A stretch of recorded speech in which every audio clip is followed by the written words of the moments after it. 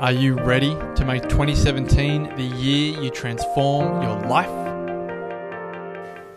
You can wait for something to happen, or you're actually going to decide to go home after this weekend to do something about that. We all know that we have a very, very limited amount of time on this earth.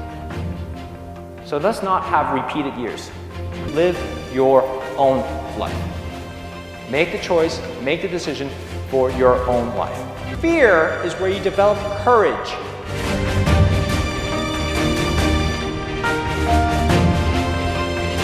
There's a moment going, holy crap, all right, I'm gonna do this now. The wellness breakthrough is coming. And so you actually have that choice every single morning, every single day, every single moment to decide whether you're gonna live it to the fullest or not. Join myself, Marcus Pearce, and the Wellness Guys, Damien Christoph, Lawrence Tam, and Brett Hill, for 2 nights and 3 days of transformation at the Country Place, 10 acres of breathtaking rainforest in the Dandenong Ranges of Victoria, February 17 to 19. It's each and every single one of you are going to support each other in your journey, whatever that journey is. Couples discounts available, limited spots remaining. For all information and to watch the spine-chilling video, go to thewellnessbreakthrough.com. TheWellnessCouch.com, streaming wellness into your lives. Welcome to a place of wellness and healing for both your body and mind. Get ready to live a happy, healthy, whole food life that totally rocks. You're listening to Shiny Healthy You, the straight-talking natural health show for busy women, with your host and naturopath, Jules Galloway.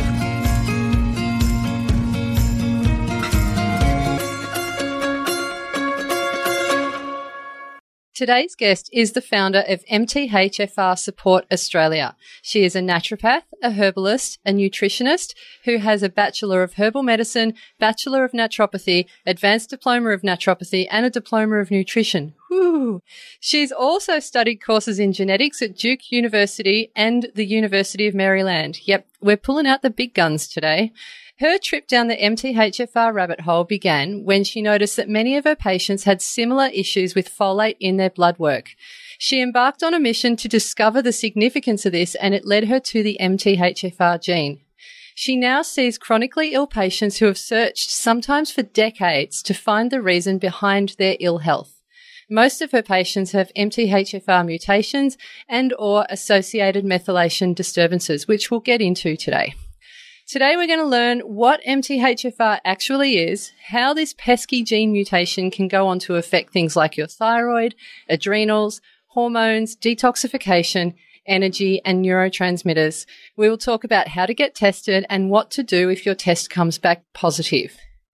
MTHFR can be a really confusing topic, so I'm stoked to speak to this lady today because she's going to set us straight. No pressure, hun. Please welcome to the show the wonderful Carolyn Ledowsky. Woohoo! Hello. Thank you, Jules. What an introduction. That sounds fantastic. All right, we're going to break it all down. I'm really looking forward to this. I know, me too, because I tell you what, it's like the most confusing topic that I've come across as a naturopath. And there's so much information out there and so many rabbit holes that you can dive down. And it's really, really hard to make sense of it all. So it is. And that's why I've spent a lot of this year, training naturopaths and presenting around Australia. And I think the more you delve into it, the more complicated it becomes. And I think if anyone ever says, I understand it all, they're lying, because it is this minefield of biochemistry. And the further you dig, the harder it gets. So, it is, I love it. I love it for that reason, but it is very complicated. I know. It appeals to my nerdy little side as well. But you're right. If someone says they know it all, they don't, because we're all still learning. Correct. Absolutely. Every day. So how did you become interested in all of this? Well, it's exactly as your introduction said. So basically, because I'm a bit of a geek as far as biochemistry, I really made it a mission to understand blood work and try and find out, what someone's bloods were telling me. And so the things that I would normally check was B12 and folate. And I will never give up and I will never just accept an answer. So when it came back that these asterisk red cell folate kept coming back for half the people, I rang the labs and I said, look, what does this asterisk mean? Oh, well, it's above reference range. Yes, but what does that mean? And they said, oh, it just means they're eating a lot of leafy green vegetables. And I thought, that's rubbish, because I know these people. I know they're telling me that their diet is bad or they're really sick. So I knew that that was a problem. I rang labs. I spoke to professors. I had meetings with doctors, and everybody said the same thing. And it wasn't until I was at a conference in Melbourne about 8 years ago that the presenter there said, off the cuff in the middle of a presentation, oh yes, elevated red blood cell folate is associated with the MTHFR gene. And I went, what? So I made a beeline for her as soon as she finished, and I said, what is this MTHFR gene? And she said, look, it affects folate metabolism. Just Google. And I literally became obsessed. I used to sit up till 4 o'clock in the morning. My husband would come in and go, what on earth are you doing? I'm researching. And I literally taught myself everything. And then when I said to him, I'm changing because it made so much sense in so many different areas, I came home and I said to him, I'm changing my whole name of my business, everything, and it's going to be MTHFR. And he said, you are crazy. And so when I changed it, I launched the website. You have no idea how many Australians were already onto it. They'd Googled, and as soon as they saw it, it was like, we want it. And overnight, my business went from being good to just, oh my goodness, I'm so overwhelmed with the amount of people I'm trying to see. I had to get new practitioners. And then it took me, 4 to 6 months to train them.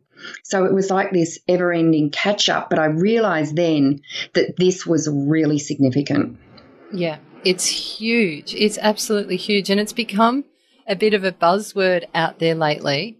But can you just take a little pan out just for a second, and can we just explain in simple terms for everyone out there what MTHFR means and what are all the different types of polymorphisms? Because there's different types of MTHFR you can have. Correct. Yes. So MTHFR is methylene tetrahydrofolate reductase. It's a long word, but essentially it is an enzyme that is, because of a gene mutation, it is an enzyme that changes the folate into an active form. So when you eat leafy green veggies, your body has to go in the folate cycle. It goes through a very extended process to create an active folate. And that active folate that your body needs is called 5-methyl tetrahydrofolate. So essentially, this MTHFR gene makes an active folate called methylfolate. And it is this methyl that then is instrumental in acting like a master regulatory switch for your genes, for enzymes, for hormones, for detoxification. It's like a master switch. So when you have a mutation, depending on what mutation, it will downregulate. So for example, you asked what different types there are. There are actually about 30 to 35 MTHFR genes. But the two that we look at, particularly because that's where the research is at right now, is the 677T and the A1298C. So the 677T, for example, if you are homozygous, so homozygous means you have 2 copies of the gene that's mutated, and that's from mum and dad. If you are heterozygous, you have 1 copy from mum or dad. We don't know. So when you are homozygous 677T, that enzyme is actually down-regulated by 60 to 70%. So you are not getting 60 to 70% of active folate through the system. So when you look at the repercussions of that, it can affect anxiety, depression, hormonal issues, pregnancy, Multiple miscarriage is a very big deal, and I've been researching that for the whole year. That has been my focus this year. Detoxification. So you see people with multiple chemical sensitivity, fibromyalgia, chronic fatigue, and the list goes on and on and on. ADD, ADHD, autism, all can be associated, along with other things, with this MTHFR gene. Yeah. So that's why it's so huge. Yes. Yeah, and it's interesting what you said about there being around 30 different ones. Do you think we've just really only hit the tip of the iceberg so far? Absolutely. Yes. And when I started, I did look at, because I predominantly use, genetic tests that show me about 8 of these genes, but there's really not a lot of research that we can categorically say with the others at this point, well, we know that this variant, for example, is going to affect you here, here, or here. And probably the biggest question I get asked is, well, what would you say in general terms is the effect of one versus the other? And what we do know is traditionally, if you ask doctors, the 677T, they know that it's associated with potentially elevated homocysteine, and therefore they will only consider it an issue if there's for cardiovascular risk. Yeah. However, we know from seeing hundreds and hundreds and hundreds of patients a year that, the 677T is definitely associated with multiple miscarriage, anxiety and depression, detoxification problems, low glutathione, energy cycle issues. And we know that predominantly the A1298C, if I was to generalize, I think there are certainly fertility issues around that, and there's good evidence now to suggest that. But I see most of those patients, irrespective of what else is going on, they really do have the high anxiety and depression. Yeah. As well, but that's predominantly. Now, I know that's a huge generalization, but that's it. To break it down easily, that's essentially what we're seeing. Yeah, I'm seeing huge amounts of anxiety as well with both the 677T and the 1298C. Yes. Yeah. Yeah, absolutely. Now, you mentioned you mentioned the miscarriages. What are birth defects? Because there's been a lot of talk about that. Is there much evidence out there to support a link with MTHFR, and what types of defects are we talking about?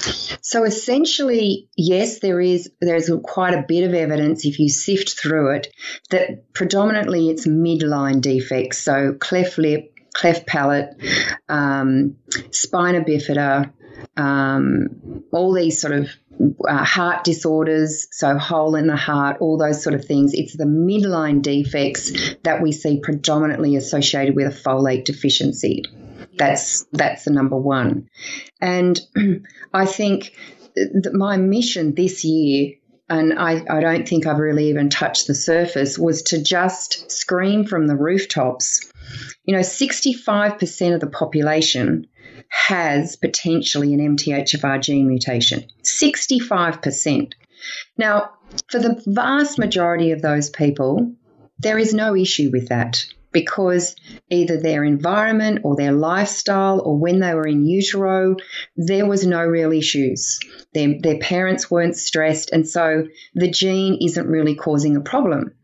But for every single fertile woman who is ever considering falling pregnant, you have to know in advance whether you are particularly homozygous for either one. Because if we could stop even one miscarriage, we should be doing it. And for people to have 6, 7, and 8 miscarriages, which we often see, and then someone says, "Oh, have you checked the MTHFR gene?"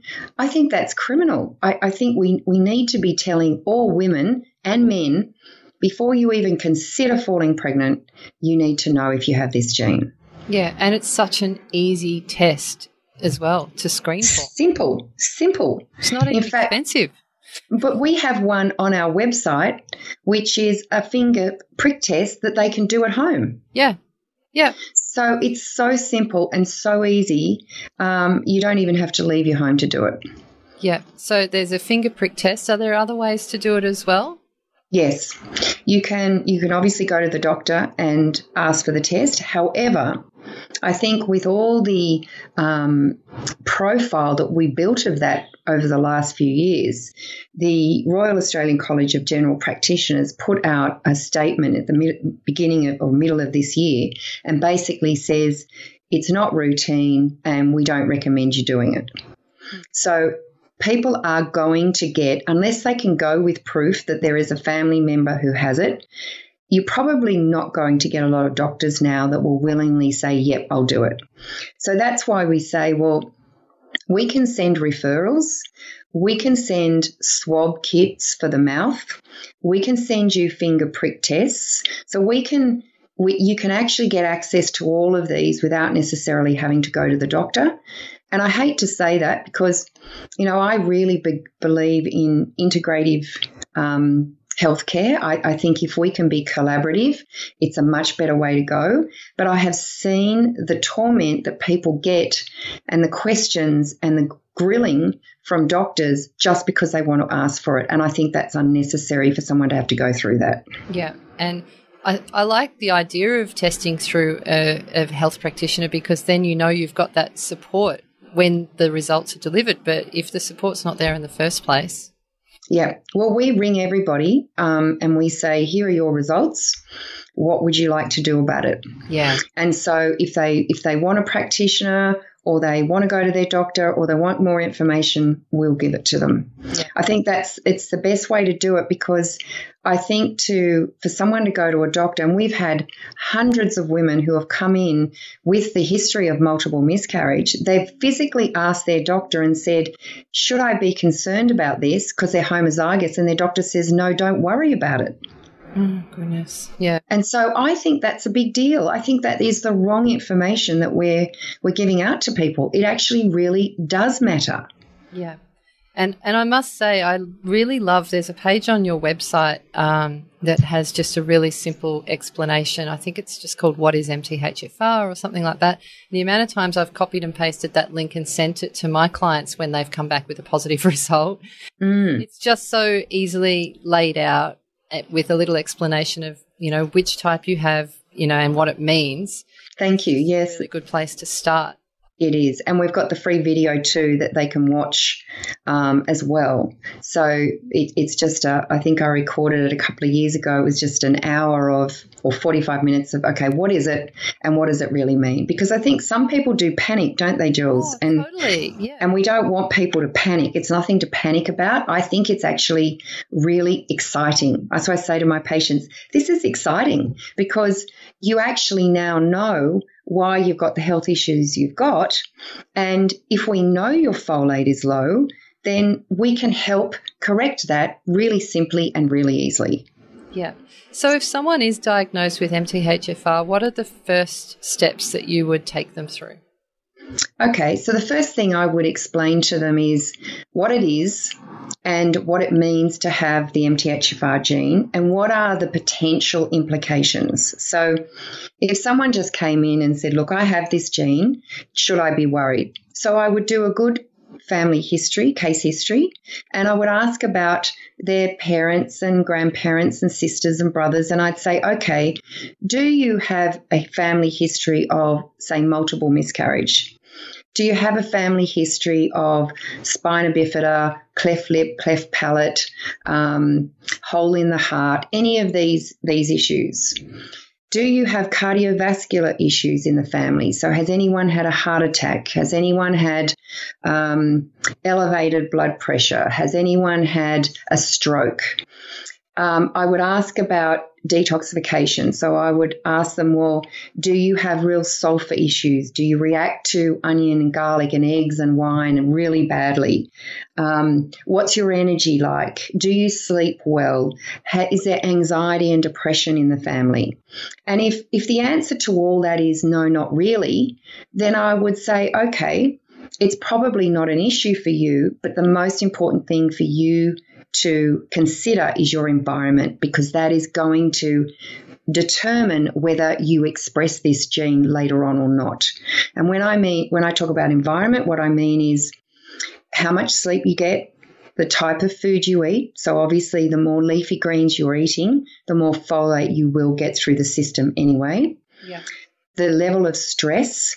So if someone is under a lot of stress all the time, then you chew through these really important methyls way too quickly, and it becomes, you then get this deficit, and it's very hard, particularly if you've got a homozygous mutation, to catch up without methyls being put into the system. So sleep, food, stress, and obviously any drugs or alcohol are obviously going to affect if done, particularly if someone's drinking every night. And so I would then counsel them and say, right, it looks like you're going well. I would really get you to avoid folic acid where you can and get the right forms of folate in the system. And if you are fine, you do what you're doing. If not, you know where we are. Yeah. If someone has yes to any of those things, then I will say, okay, so if someone says, oh, yes, I have someone in our family. I actually had a patient like this that said, in my family, every male member of our family dropped dead of a heart attack before the age of 40. Oh, wow. Yeah. And I said, right, that is your destiny. And we have to change that. And I'm really confident that that's what we'll do if we address all these, because he had elevated homocysteine, he had low folate, he had low B12, he had a lot of issues around the same things that would have sent him down that same path. Yeah. I bet he was motivated to make the changes too, wasn't he? He was, because he was actually 34. Yeah. And so he was getting to that age where he was really thinking about it. So, it depends on what people are coming for and why they come. If someone has come with anxiety and depression that they've had most of their life and they've been on various antidepressants, I go, great, you are a prime candidate for us to turn this around, because I really believe that this is genetic, and that's why the drugs often don't work. Now, you mentioned folic acid back there. What's the deal with folic acid? Because a lot of people would be sitting there at first going, okay, well, if it's an issue with not enough folate or whatever, why don't we just add more folate? Why do we have to have the leafy greens? Can you please explain what's the deal with folic acid and why doesn't it work? Okay, good question. So think of folate as an umbrella term. And under that umbrella, we have 4 forms of folate. We have folic, which is man-made supplemental folate. We have folinic, and we have methyl. Sorry, we've got 3 forms. Methyl, right? Yeah. So if you look at the folinic and the methylfolate are the more active forms. And folinic is important because it does get regenerated to methylfolate. But folic, so if you picture in your head, on the cell of every surface, you have folate receptors. They sit out there and they go, where is the folate? Where is the folate? And as folate passes through, they grab the folate and they bring it into the cell so that folate pathway can start. But they prefer to bind to folic than natural forms like 5-methyl tetrahydrofolate. So folic, the very first enzyme inside the cell that gets this folate pathway working is an enzyme called dihydrofolate reductase.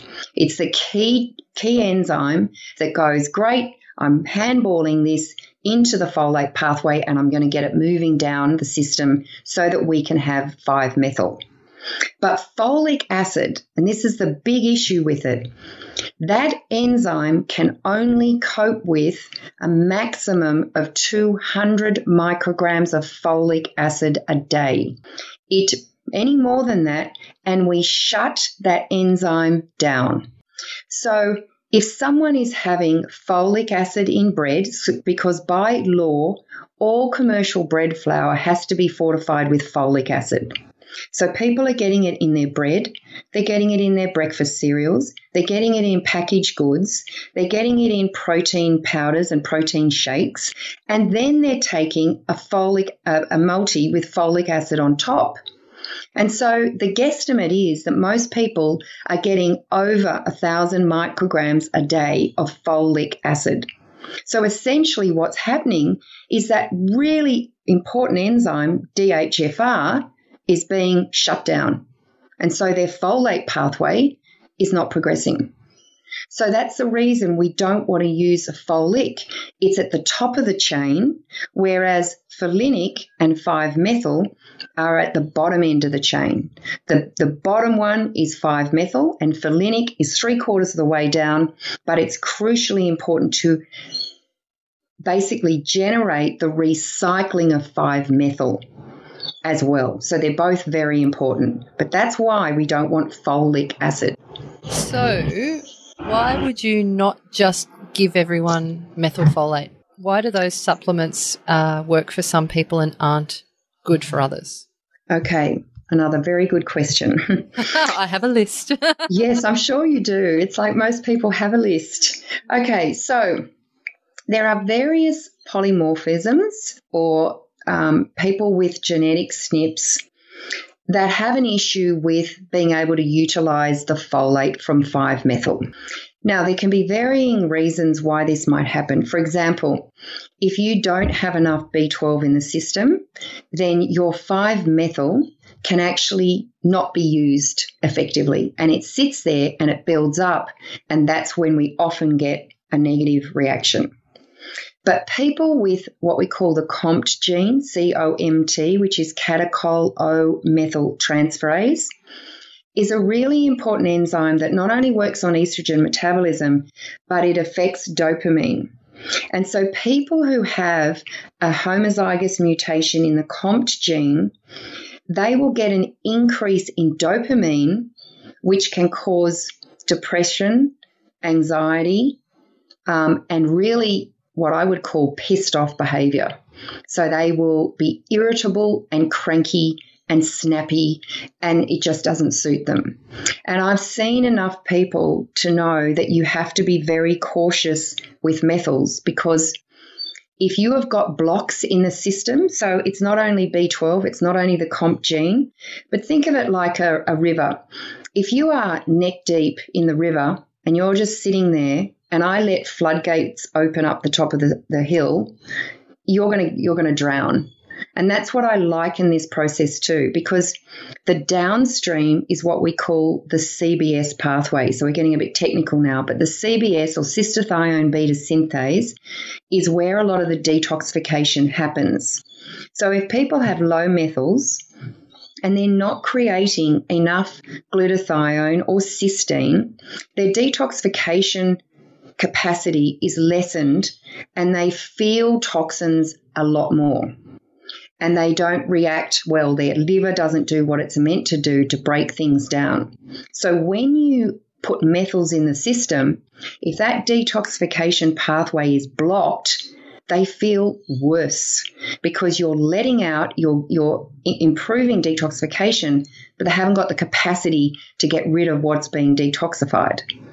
So does that make sense? So we have to make sure that the channels are open, and that's why a lot of people react very badly to methyls, because they've either got gut issues or liver issues or detoxification issues, or they just simply don't have enough B12 to use those methyls that they're using, that they're creating. Yep. So you need good levels of B12s to make it all work anyway. Absolutely. Yeah, because I do see, I lurk around in some, Facebook groups and whatnot where I see people chatting about MTHFR, and I see a lot of self-prescribing of methyls, and I've even had clients come to me who've already got a prior diagnosis of MTHFR, and they went and sorted themselves out for methyl Bs without checking to see if it was the right thing for them first, and then they feel worse. And it's really scary that people are giving other people advice about this sort of stuff. Yes, I do too, and that's why we try and put as much information on our website as we possibly can. And that's also I every Wednesday between 3 and 4 I do an hour on Facebook, and we pick a subject. So last week was how do you actually start with supplementation. This week is all about B12, and next week is going to be how you pick whether or not methyls are right for you.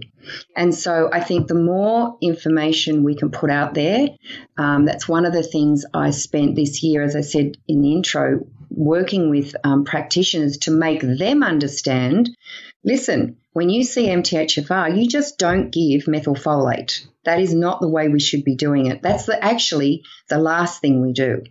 But I understand people Googling, and I understand people wanting to help themselves, because a lot of them feel like they've got no choice. They may not be able to afford to go to a practitioner. So they say, well, I'm just going to give it a go. But one of the biggest things we have to be cautious of is the suicidal tendency and the depression tendency from methyls. That's really serious. And I encourage everyone, when they have methyls of any sort, to make sure that they've got our niacin to antidote it, and they can antidote it within hours. So I think that's really important, that everybody realizes if you are going to try it, you have to have that niacin on hand to antidote it. Yeah, that's really good advice. Now, the whole methylation thing is also a bit of a buzzword. Can you just explain what it means to be either over-methylating or under-methylating? Because I get a lot of people who come to me and go, oh, I'm an under-methylator, but they don't know what it really means. How do we assess methylation? Okay, so this over-under methylation, I don't really love that terminology. I prefer to say you're not creating enough, or you're creating enough but you're not utilizing them. So I think the over-methylation is a bad word. I think it's underutilization is actually the better word, because these people are creating enough methyls, they just can't use them for whatever reason. And that's a Carl Pfeiffer terminology that was just born out of basically histamine levels. If your histamine was high, you're an undermethylator, and if your histamine is low, you're an overmethylator. But that's way too simplistic. So I think to answer the first question, so methylation, the reason it is called methylation is that there are enzymes in the body called methyltransferases that can only work if they have methyls to make them work. And as I said before, methyls are basically master switches. So, for example, PEMT is an enzyme. Anything that ends in an MT is a methyltransferase, which means it has to have methyls to work. So PEMT is an enzyme that helps us create phosphatidylcholine, one of our essential fatty membranes for all our cells. It helps with myelination of nerves, it helps with cellular membrane integrity, and it helps with brain function. So without methyls, a lot of those things can be affected. So the cellular integrity can certainly be affected, which makes them more susceptible to viruses and bacteria penetrating the cell. They can also have problems with memory. You know, they might say, I just can't remember where I even left my keys, let alone parked my car. Myelination of nerves, so you can see almost MS type conditions, and all it is they're lacking methyls to activate these methyltransferase. COMT, the one we talked about before, integrally important in estrogen metabolism and getting rid of toxic estrogens in the body. But without methyls, these toxic estrogens can build up, and we can end up with estrogen dominant conditions like fibrocystic breasts, fibrocystic ovaries, endometriosis, fibroids, all those sort of things. So methyltransferases and this whole process of methylation, which is even your DNA is methylated.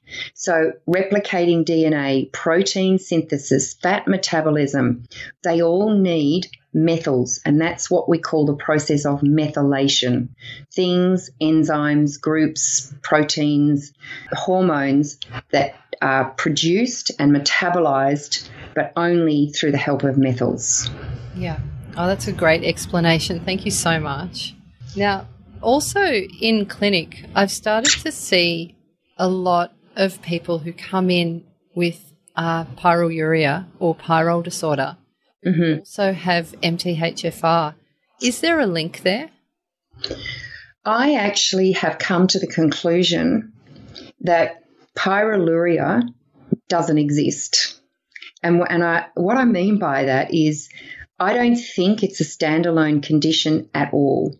I think pyroluria is an issue with the CBS pathway, cystathione beta synthase, because essentially what we're saying pyroluria is a deficiency of zinc and B6. And there are some people, and they usually say it's genetic. Yes, I do think it's genetic, but I think it's because the CBS is a B6 dependent pathway. It also is, and a lot of these pathways are zinc dependent as well. So if you have a pathway, let's say it's working way too quickly, you're using a lot of your B6. And that CBS pathway relies wholly and solely pretty much on B6. You use a lot of B6 when you are trying, and zinc when you are developing your neurotransmitters, your brain chemicals. So I think the methylation has a huge demand for B6 and zinc. And I think if certain pathways are working too fast, particularly, you're going to really use them up a lot. I think we see a lot of people with oxalate issues. I think glyphosate is becoming a bigger issue than we ever thought. And so they will bind to things like B6, zinc, iron. We see a lot of iron disturbances in MTHFR as well. So I think, you know, it really is a subsection of this pathway. I don't think it's standalone. So yes, I believe there is a huge correlation between pyroluria and MTHFR. But I would go so far as to say that pyroluria is simply a disturbance in methylation pathways. Yeah, and then when I get a lot of my pyrrole clients back, when we do test methylation, yeah, we see a lot of disturbances there. That's right. Yeah. Ooh, so much food for thought. Oh, my goodness. Now, we're currently seeing quite the divide between GPs that understand MTHFR and others that are just like really, really keen to dismiss it. Why don't all doctors understand this issue, especially since there seems to be tests that you can do and so much scientific evidence out there to support it? Yeah, it is an ongoing concern. And I think, look, Jules, think of the microbiome. You know, as naturopaths, nutritionists, we've been talking about the importance of the gut for centuries. It's only really in the last 2 years since it's become mainstream from a research perspective that all of a sudden the microbiome is the most important thing in the whole world of research now, right? Yep. And so I think we're looking at a very, very similar scenario. I think initially, you know, the biggest part, the problem I see is that doctors do not understand biochemistry. They understand pharmacological products because that's really where the mainstay of their learning comes from when they go to med school. But I do not think, because I had a med student who had just qualified sit in with me for a week, and she looked at me after the first day and she said, "You lost me after the first half hour. We don't learn this stuff."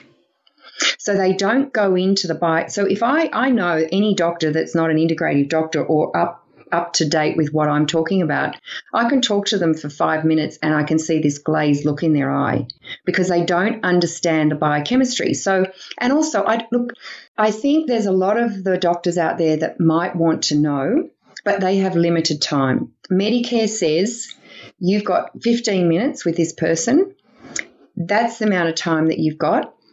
And you've got to fix them and get them out. Now, what on earth can you do in 15 minutes? I have a headache, here's a pill, come back and see me in 2 weeks if it doesn't go. If it doesn't go, I refer you to a specialist. That's really the scenario of, unfortunately, where our health system has gone. They don't sit and spend an hour and a half like you and I would and talk about family history and the whole body and everything else. I think they have 4,000 conditions to look after, so you can't expect them to know as much as, say, I do, because I don't think anyone knows as much as I do as far as how this goes in Australia, because that's all I do. I live and breathe it 24 hours a day. So I think there's definitely failings in the system, but I think unfortunately the medical fraternity, until it is like the gut microbiome and it is front and center and everybody's talking about it and, oh my goodness, isn't this the greatest thing?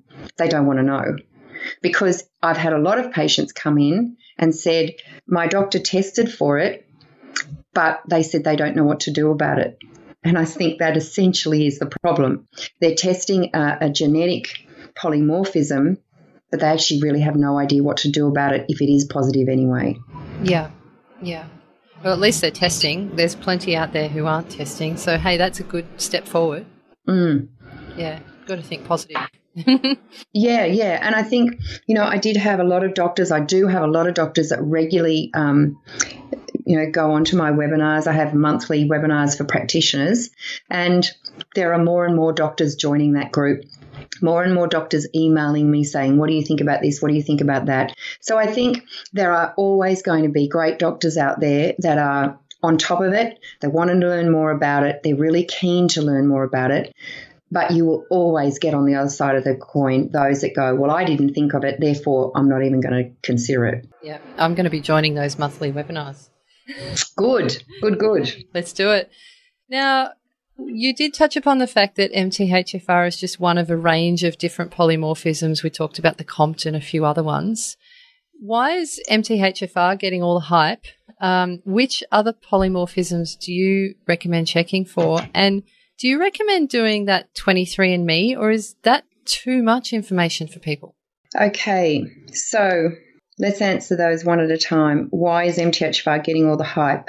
I think because it is one true polymorphism that does have major repercussions that is supported in the research. So it's not just one of these that, you say, oh, well, this might be associated with this and it might be so. There are tens of hundreds of papers every year now about MTHFR, preconception, pregnancy. They're looking at it in a vast majority of diseases, in combinations with other genes now. I'm seeing a lot of research that is looking at 3, 4 or 5 different SNPs, not just of MTHFR, but they might consider a lot of the folate pathway genes like MTHFS and MTHFD1. They're the ones that, particularly all those folate pathways in preconception is really important.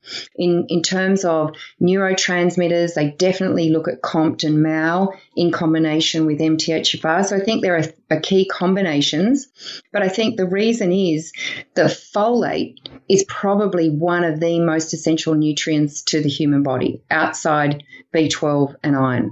So I think it is it has such a major impact on so many pathways.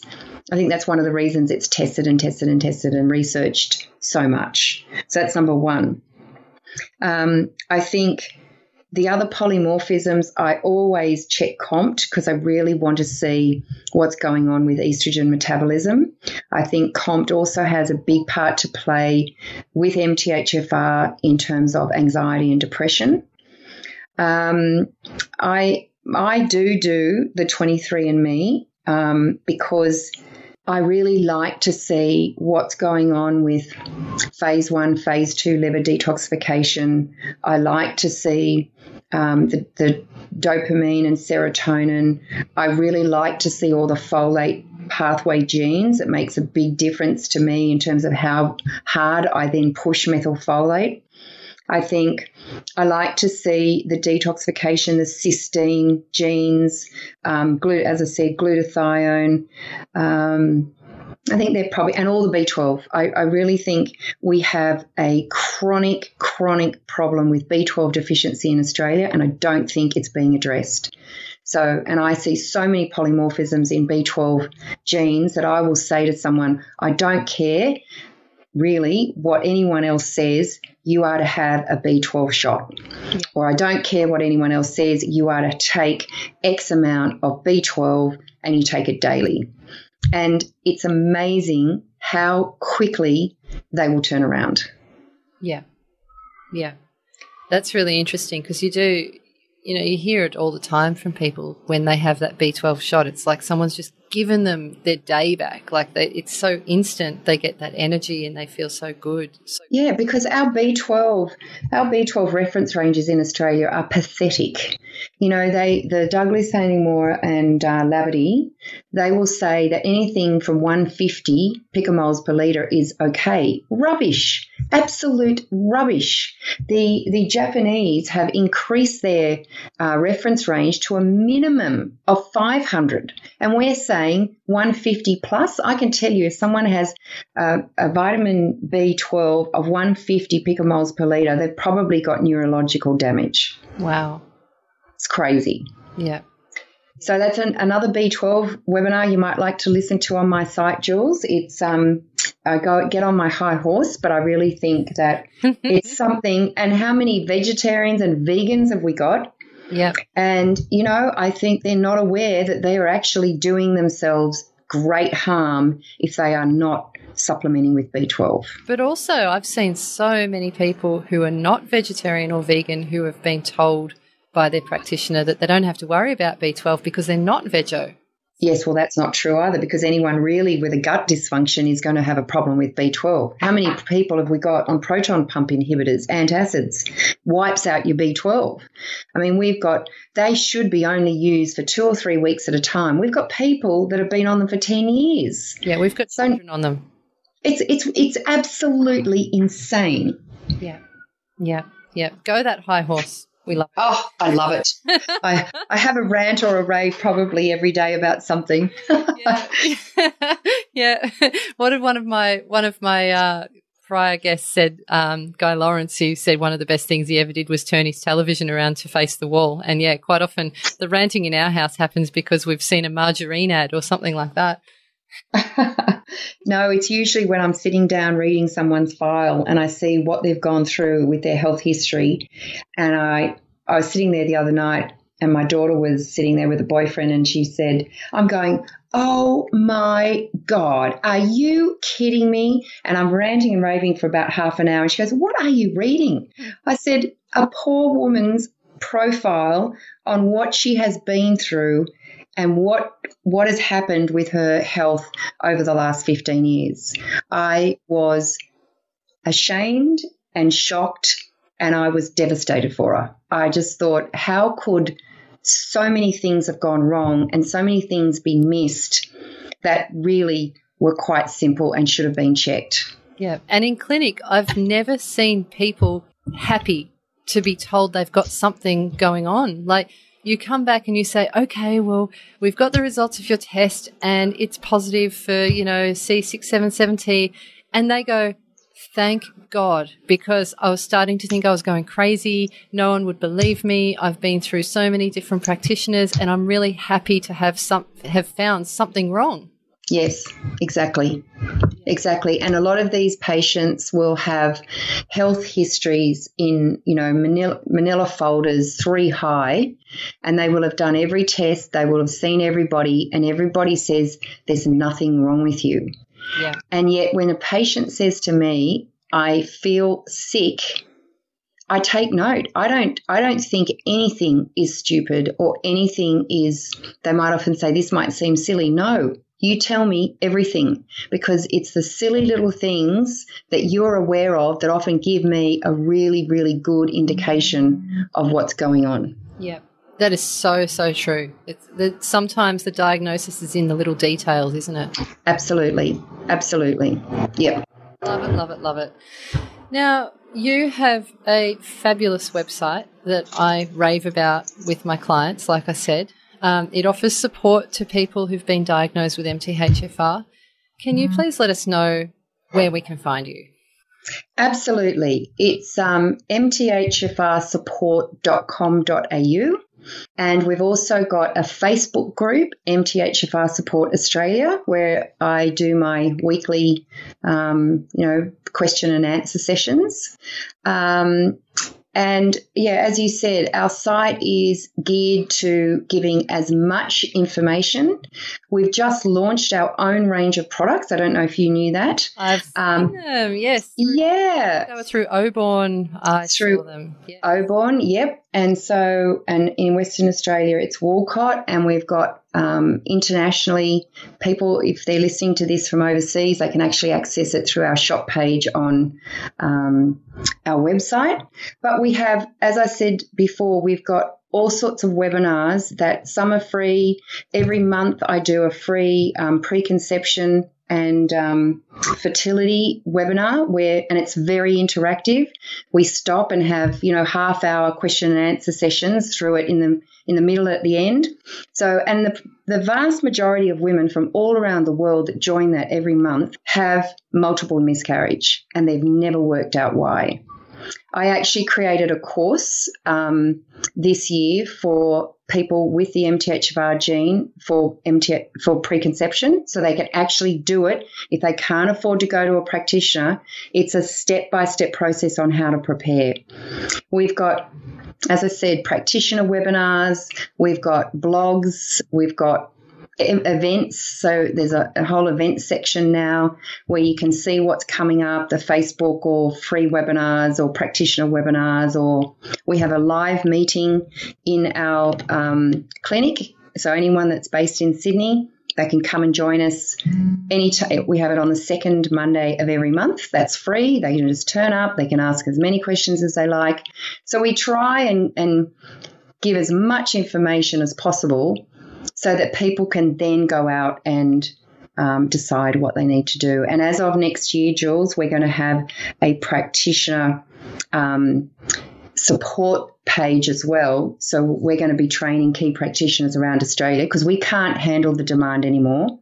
We've got way too many patients. So I'm going to handpick a selection of practitioners too that I can train, and then we'll put them up on our website, and they'll be the people that we will refer to.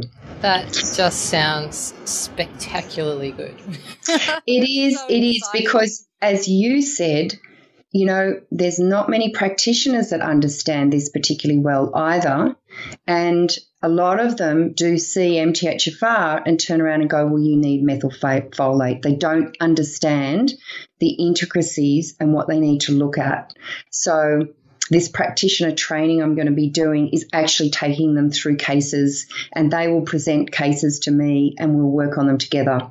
And it's the only way I really feel like we can give good support, because the theory is great. The theory is there, but unless you've actually got someone to say, all right, now how do you make that theory, how do you turn that theory into practice?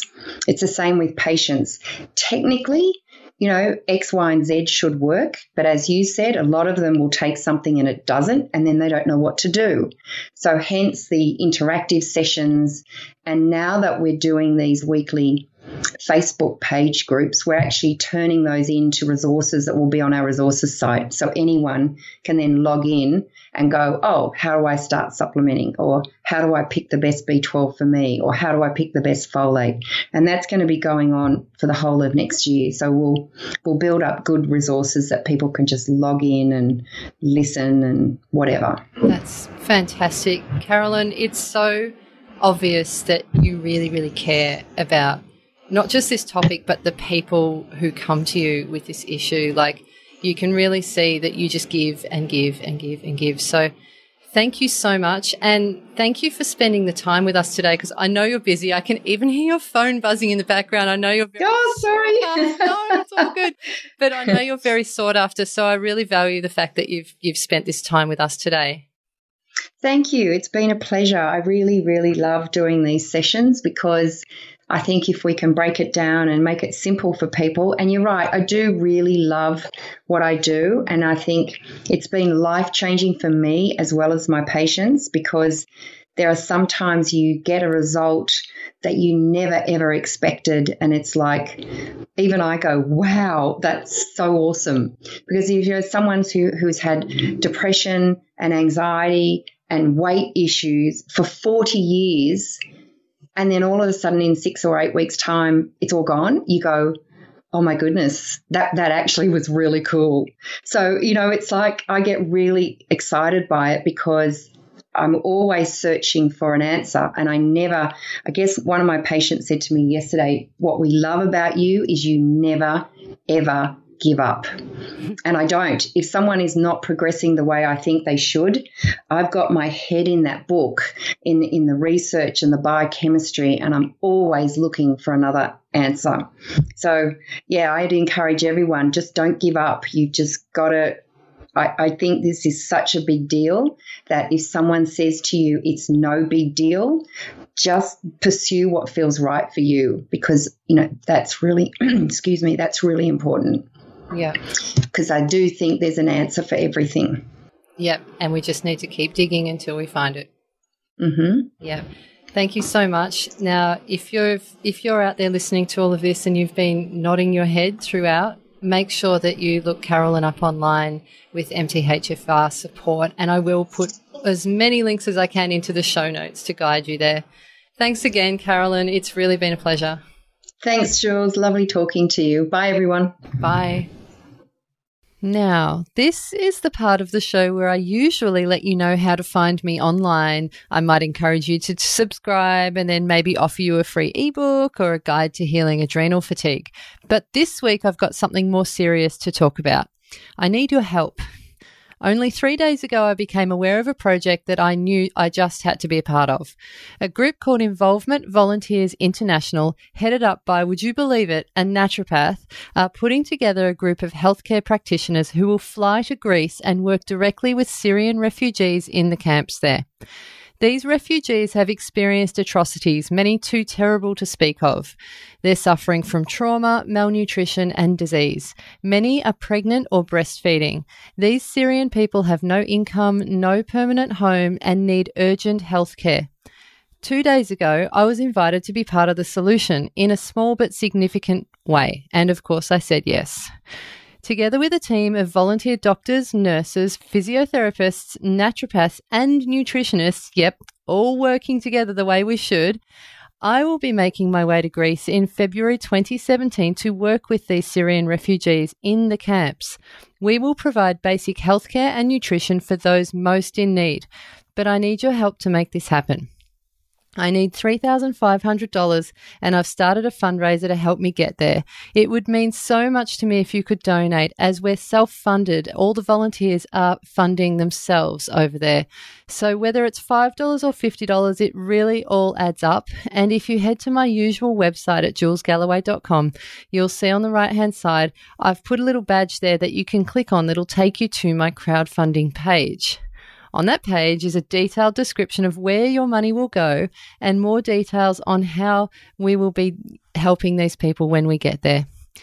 Please consider reaching into your pocket to help. I know this is a really beautiful time of year and it is our festive season, so please be generous. Remember, all you have to do is head to julesgalloway.com and look for the little badge there on the right-hand side. Thank you so much for listening and for your open heart. I'll be back next week with another episode full of awesome health information and inspiration. Till next time, stay shiny and bye for now. This has been a production of TheWellnessCouch.com. Check us out on Facebook and join in the conversation on Facebook.com/TheWellnessCouch. Subscribe to each show on iTunes and check us out on Twitter. The Wellness Couch, streaming wellness into your lives. Whilst the Wellness Couch presenter endeavor to provide accurate and helpful information to their listeners, these podcasts cannot take into account individual circumstances and are not intended to be a substitute for health and medical advice from a qualified health professional. You should always seek the advice of a qualified health professional before acting on any of the information provided by any of the Wellness Couch podcasts.